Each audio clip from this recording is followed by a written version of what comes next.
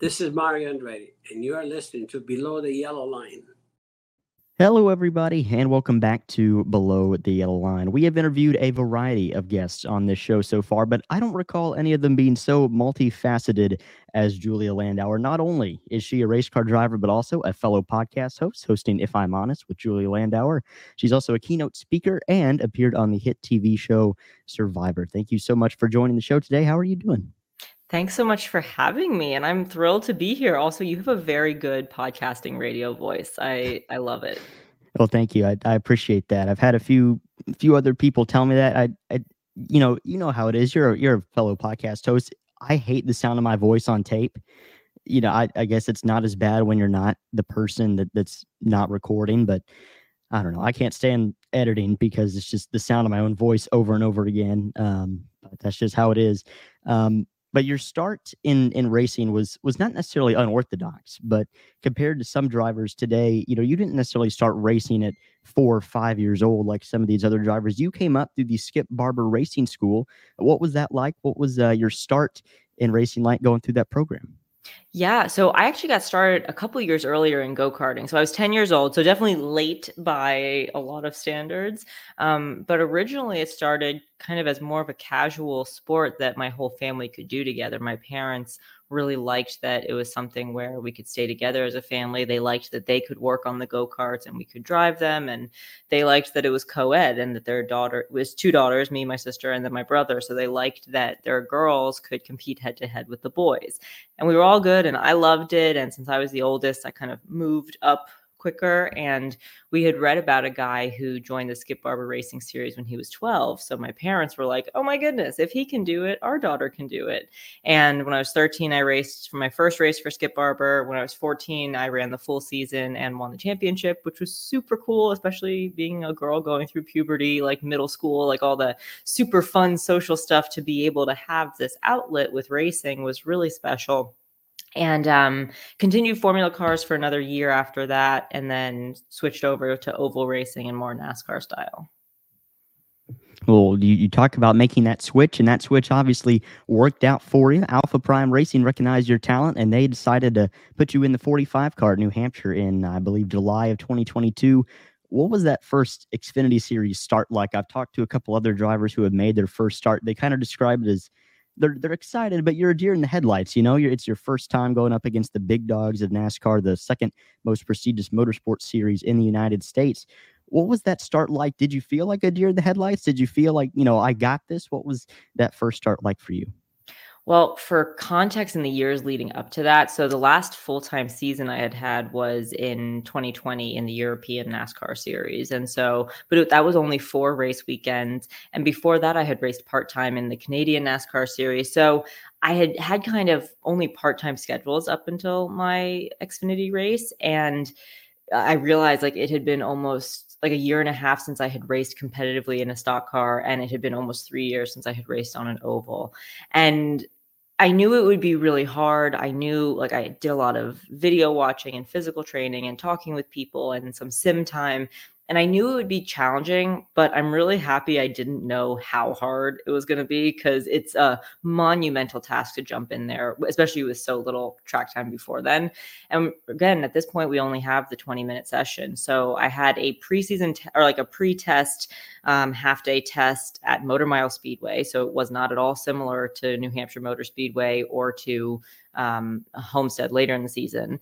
And I get out to go practice and I'm getting up to speed and everyone is just shooting by me and everyone's up to speed really quickly. And I'm like learning my brake zones. And I remember being really nervous for qualifying because we have 1 lap and I hadn't put sticker tires on an Xfinity car before.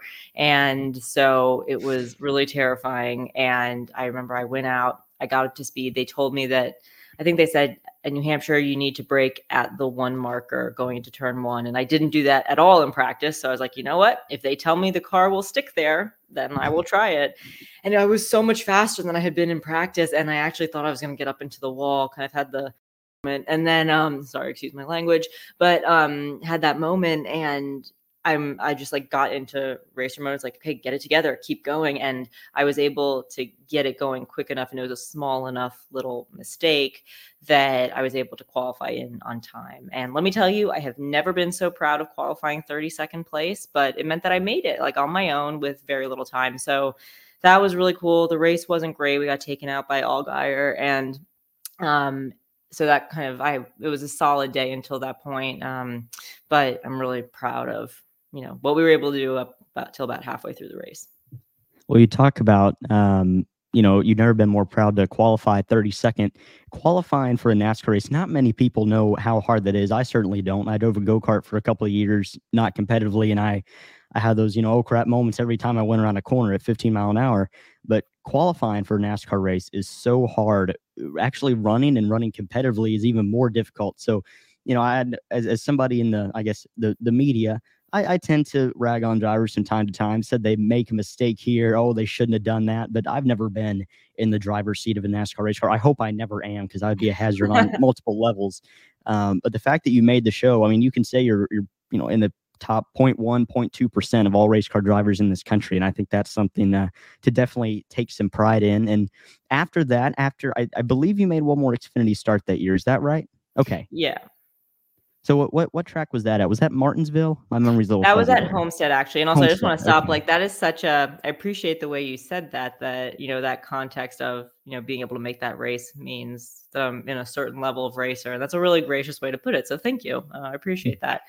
But yeah, so Homestead was my second race. So that was in October of that year. And I was really, they have to approve you to move up to the bigger tracks. And New Hampshire was a 1 mile track. So that was the only one I could start on. And at that point in the schedule. And so I was really happy to be able to get a 1.5 miler. Homestead is really challenging because, for listeners, if you're thinking about an oval track, instead of being near the wall on the straightaway and then turning down to the apex of the corner and going back up to the wall, at Homestead, the fastest line is kind of around the wall the whole time. And so to be in the machine that was going the fastest I had ever gone, like 180, 185 miles an hour, it was tough to get up to the wall, and I did not get up to the wall consistently.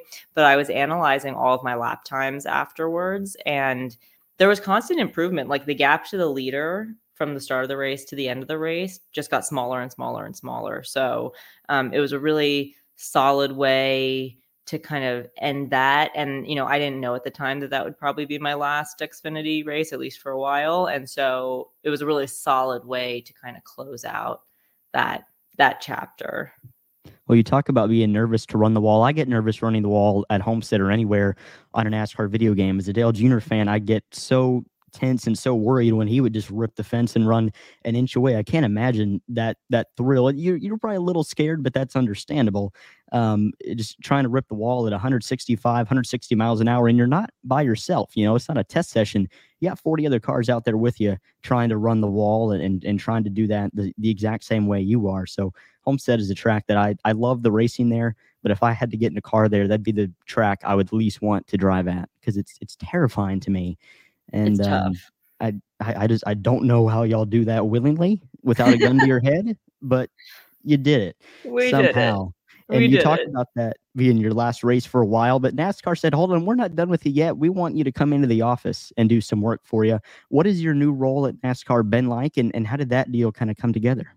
Yeah, thanks for asking. So I'm working, and I started a few months ago, I'm working on the strategy and innovation team at NASCAR. So it's a really nice way to kind of segue into a different type of professional career, but still bring my expertise from my years of racing and, my thought process to the team, and try to help out how I can on the strategy and kind of the future, looking forward for the sport. So it's really cool. I'm really grateful that they, wanted to have me work there, and that we were able to find a really cool place that allows me to stay close enough to racing without being too close in a sense. And so it's an interesting balance. There are moments where I'm like, I would love to be behind the wheel still, but it's really cool to continue to be with a bunch of racing folks, but then also, a lot of the employees who don't have a NASCAR background, who are bringing really interesting perspectives. So it's fun. It's definitely a new experience. Well, it's great to have somebody that was in the driver's seat within the industry, and I always love it when drivers are called up to the TV booth. We just saw that with Kevin Harvick, and they're on most every Xfinity broadcast when Fox does those races. It's always great to have the driver perspective, whether it be on TV, on pit road, or in the office, because you know some of these drivers personally. You know what it takes to innovate the sport, move the sport forward in a way that needs to be done to meet this new generation of fans. So I think that's it's valuable to have experience like yours on the track and then translate that to an office somewhere. My next question, completely non-NASCAR related, but you probably get this all the time. I'm not shocked at all. No, I wouldn't be shocked at all anyway. We talk about survival and attrition a lot in NASCAR, especially at races like Daytona. You said, I don't just want to survive on the track. I'm going to go on a show called Survivor. You were on national television in front of millions of people, and I'll be honest, I've watched maybe 2 episodes of this show in my life. I have no clue what the premise is or anything. I just know it's a big deal when somebody gets voted off. I'll see that across my social media feeds, and I'll be like, oh, that's interesting. Still probably not going to watch it, but what was your experience on that show like? I imagine it's similar to driving a race car. There's still that competitive feel, but what was it like being on national television, not driving a race car, but having to work with other people and try to fight your way to the top on a show like that? Yeah, there are a lot of similarities, I think, between racing and Survivor. It's still reality TV, but it's very authentic, and it's interesting because there's a strategy element, which is the same for racing. There's the physical challenge element, and competing, that's similar to racing. And then there's the perseverance. And I think something that I was underestimating going into the show was just how hard it would be mentally, and how hard it is to be in a situation where you can't really trust everyone because you're all trying to win $1 million and the title of sole survivor. And so there were some of those things where, as a 20-year-old, I was the youngest person out there. That was new for me, and I had not been backstabbed much in life. And so some of those things, I was like, this is really eye-opening. And some of the challenges were super fun. Overall, it's such a challenging experience. And we, unfortunately, my tribe just did not thrive because it was fans versus favorites. So I like to say it's inherently unfair, and it's kind of like putting a Hendrick car against a BJ McLeod car, right? It's just, they're not comparable. It's nothing against either one of the teams. It's just that it's different resources, it's different experience levels, and so it's, I was a little bitter about that, and will forever be a little bitter about that it wasn't all new people on my season. But yeah, it was great. It's a cool group to be a part of. I've actually applied to be on it again because I'm like, okay, that was 20-year-old Julia. 30-something-year-old Julia would definitely do a better job. But then I watched some of the show's seasons on Netflix. I'm like, maybe not. I don't know if I can be that deceptive. I don't know if I can be that backstabbing, but maybe I could. I don't know. I think that's the kind of show where, in general, and the kind of game where, in general, people with more life experience probably do a bit better on the whole. So we'll see. CBS, if you're listening, always want to go back. Well, it's good to get that out there. And I don't really watch Survivor, but I do watch The Amazing Race a lot. I'm not sure there's quite as much backstabbing going on there as on Survivor, because the people there seem to be a little bit nicer. But I'm someone that likes to try to keep the peace. I'm not I'm not a person that runs towards conflict. I'm usually running as far away from as I can get. I would get eaten alive on that show. I'd be gone on episode 1. It's because I don't have the mental toughness for it, just knowing people are all against you, and there's not really, even though you think somebody's your friend, they're not. I can't imagine going through that. I'm glad you did, so I didn't have to, and so other people like me didn't have to as well. As a podcast host myself, it's always fun to have guests on, and you decided, hey, I want to take on that challenge too. Again, getting back to the multifaceted part, you've done seemingly every job in the universe, but when did you decide to start your podcast, and how did that dream and that deal come together as well? Great question. So, as you mentioned in the intro, I'm a keynote speaker as well. And basically, I gave a TEDx talk when I was at Stanford, and I, learned that I really loved getting on stage and telling stories, and, helping to provide a new perspective that people could think about. And so in 2023, early 2023, I was talking with my agent about what the best medium would be to create more content that could complement my keynotes. where could people who see me on stage find more besides just my social media, more in-depth discussions, kind of being authentic, being real, telling these really honest and vulnerable stories. So that's how it originally started. And if I'm honest, was just trying to get to the ethos that I would be raw and honest and, transparent with people. And then I started incorporating some guests because it's, as you know, it's really fun to talk to other people, and started having those guests. And then I took a break as I was starting my job in November, just to give myself a little balance. And then I started in January with season 2 of If I'm Honest. And this season has been a little more, I want to say a little more casual, a little more about discussing things that are relevant to our day-to-day lives. So like I talk about how I built a great relationship with my siblings. I talk about, what were some of the ones that came out? I talk about just, like what we did over the holidays and some of the things I learned, and still bringing on the guests, but it's really fun. I'm really excited for my next episode that's coming out. And yeah, it's a really cool creative process. And I don't know if you've only had guests or if you do any solo pods. It's primarily guests. So my first guest was in July of 2020. Yeah, July 2023. So I started the podcast right after the Daytona 500 last year. And then I had my first guest. And then, when it rains, it pours, right? So I've had almost 50 guests on in a span of 4 or 5 months. My email inbox is a mess because, as many great people have come on the show, there's also been a lot of not rejections, but just people that don't respond. So you just got to keep asking. Same way with a sponsor. When I was trying to get a sponsor for this show, I thankfully did. I must have sent emails to 200 people. So it's a tough thing to do, to get guests on your show, because everybody's schedules are so different. Everybody is so busy, especially in an industry like NASCAR, where these people are at the shop every single day, including in the off season. So I really do appreciate people like you and everybody that's come on the show, though, taking the time.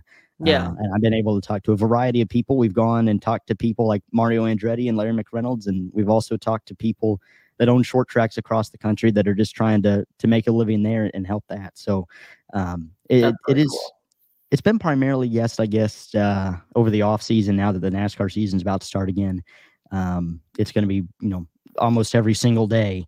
I guess I like kind of being the talking head. I mean, maybe I talk too much anyway, so it's a way to express that without annoying my family. I'm sorry, I've completely gotten you off track. You're good. You can go ahead and continue. But I think it's like to that point, it's like it's a creative process, and it's an outlet to be able to tell stories or to share your thoughts. And I think that that's really cool. And I think audio storytelling and verbal storytelling is a really cool art to perfect. And podcasting is different from on stage, which is different from on camera, but it's a really fun space, I think. And it's very challenging, as building up a listenership and sponsorship and all of that. You really are your content creator, but you also have to be an entrepreneur. And I think it's and I don't know about you, I do all my own editing, I do all my own promotions and captions and descriptions, and I work with a producer to get it on the RSS feed, but I'm doing all of the really time consuming work. And maybe one day there will be people who I outsource to, but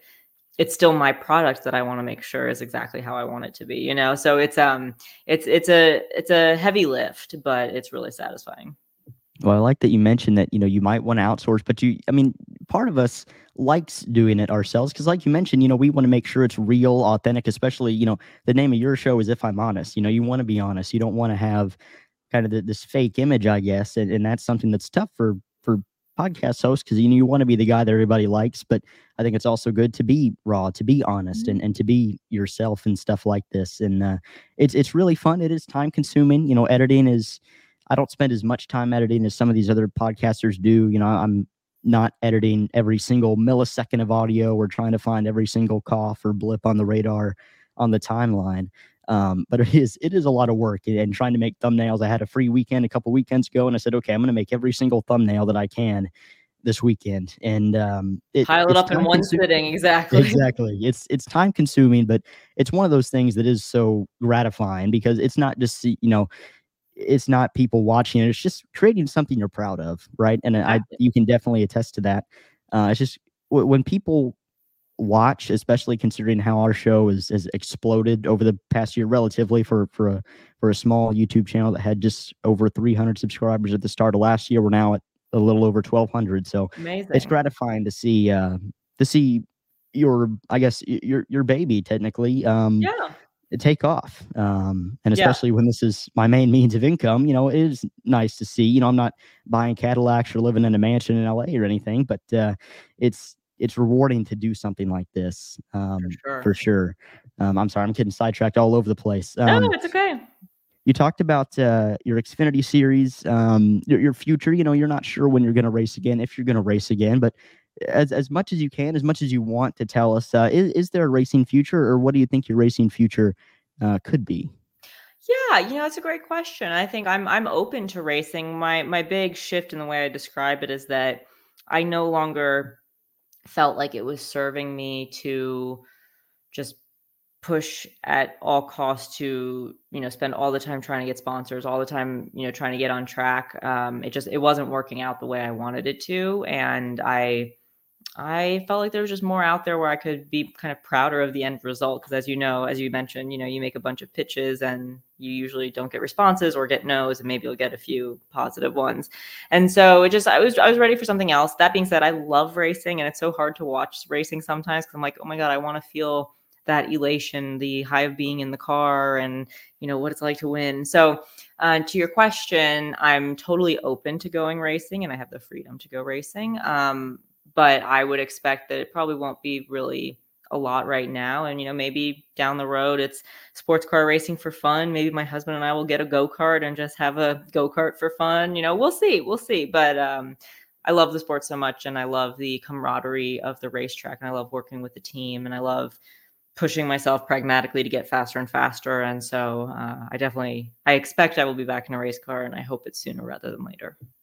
Well, that's great to hear, and I like that you mentioned, it's tough to watch when you're not out there, and I kind of feel the same way, when I can't post an episode a week, and I see somebody else posting episodes. It's not near the same thing, but it's just kind of that feeling of, man, I can't do that right now, and these other people are. So it's tough, but at the same time, I think you're still doing all right. I think you're still doing plenty of stuff to keep you entertained and I guess keep you on your toes. Maybe not as much as driving a race car at 150 miles an hour week in and week out, but there's still some thrill to it, I'm sure, especially working for the sanctioning body, which is not something that all of us get to do. So thank you so much for joining the show. Thank you for being honest. Thank you for kind of taking us inside the mind of Julia Landauer and again, a very multifaceted person. But thank you for taking the time, and we really appreciate it.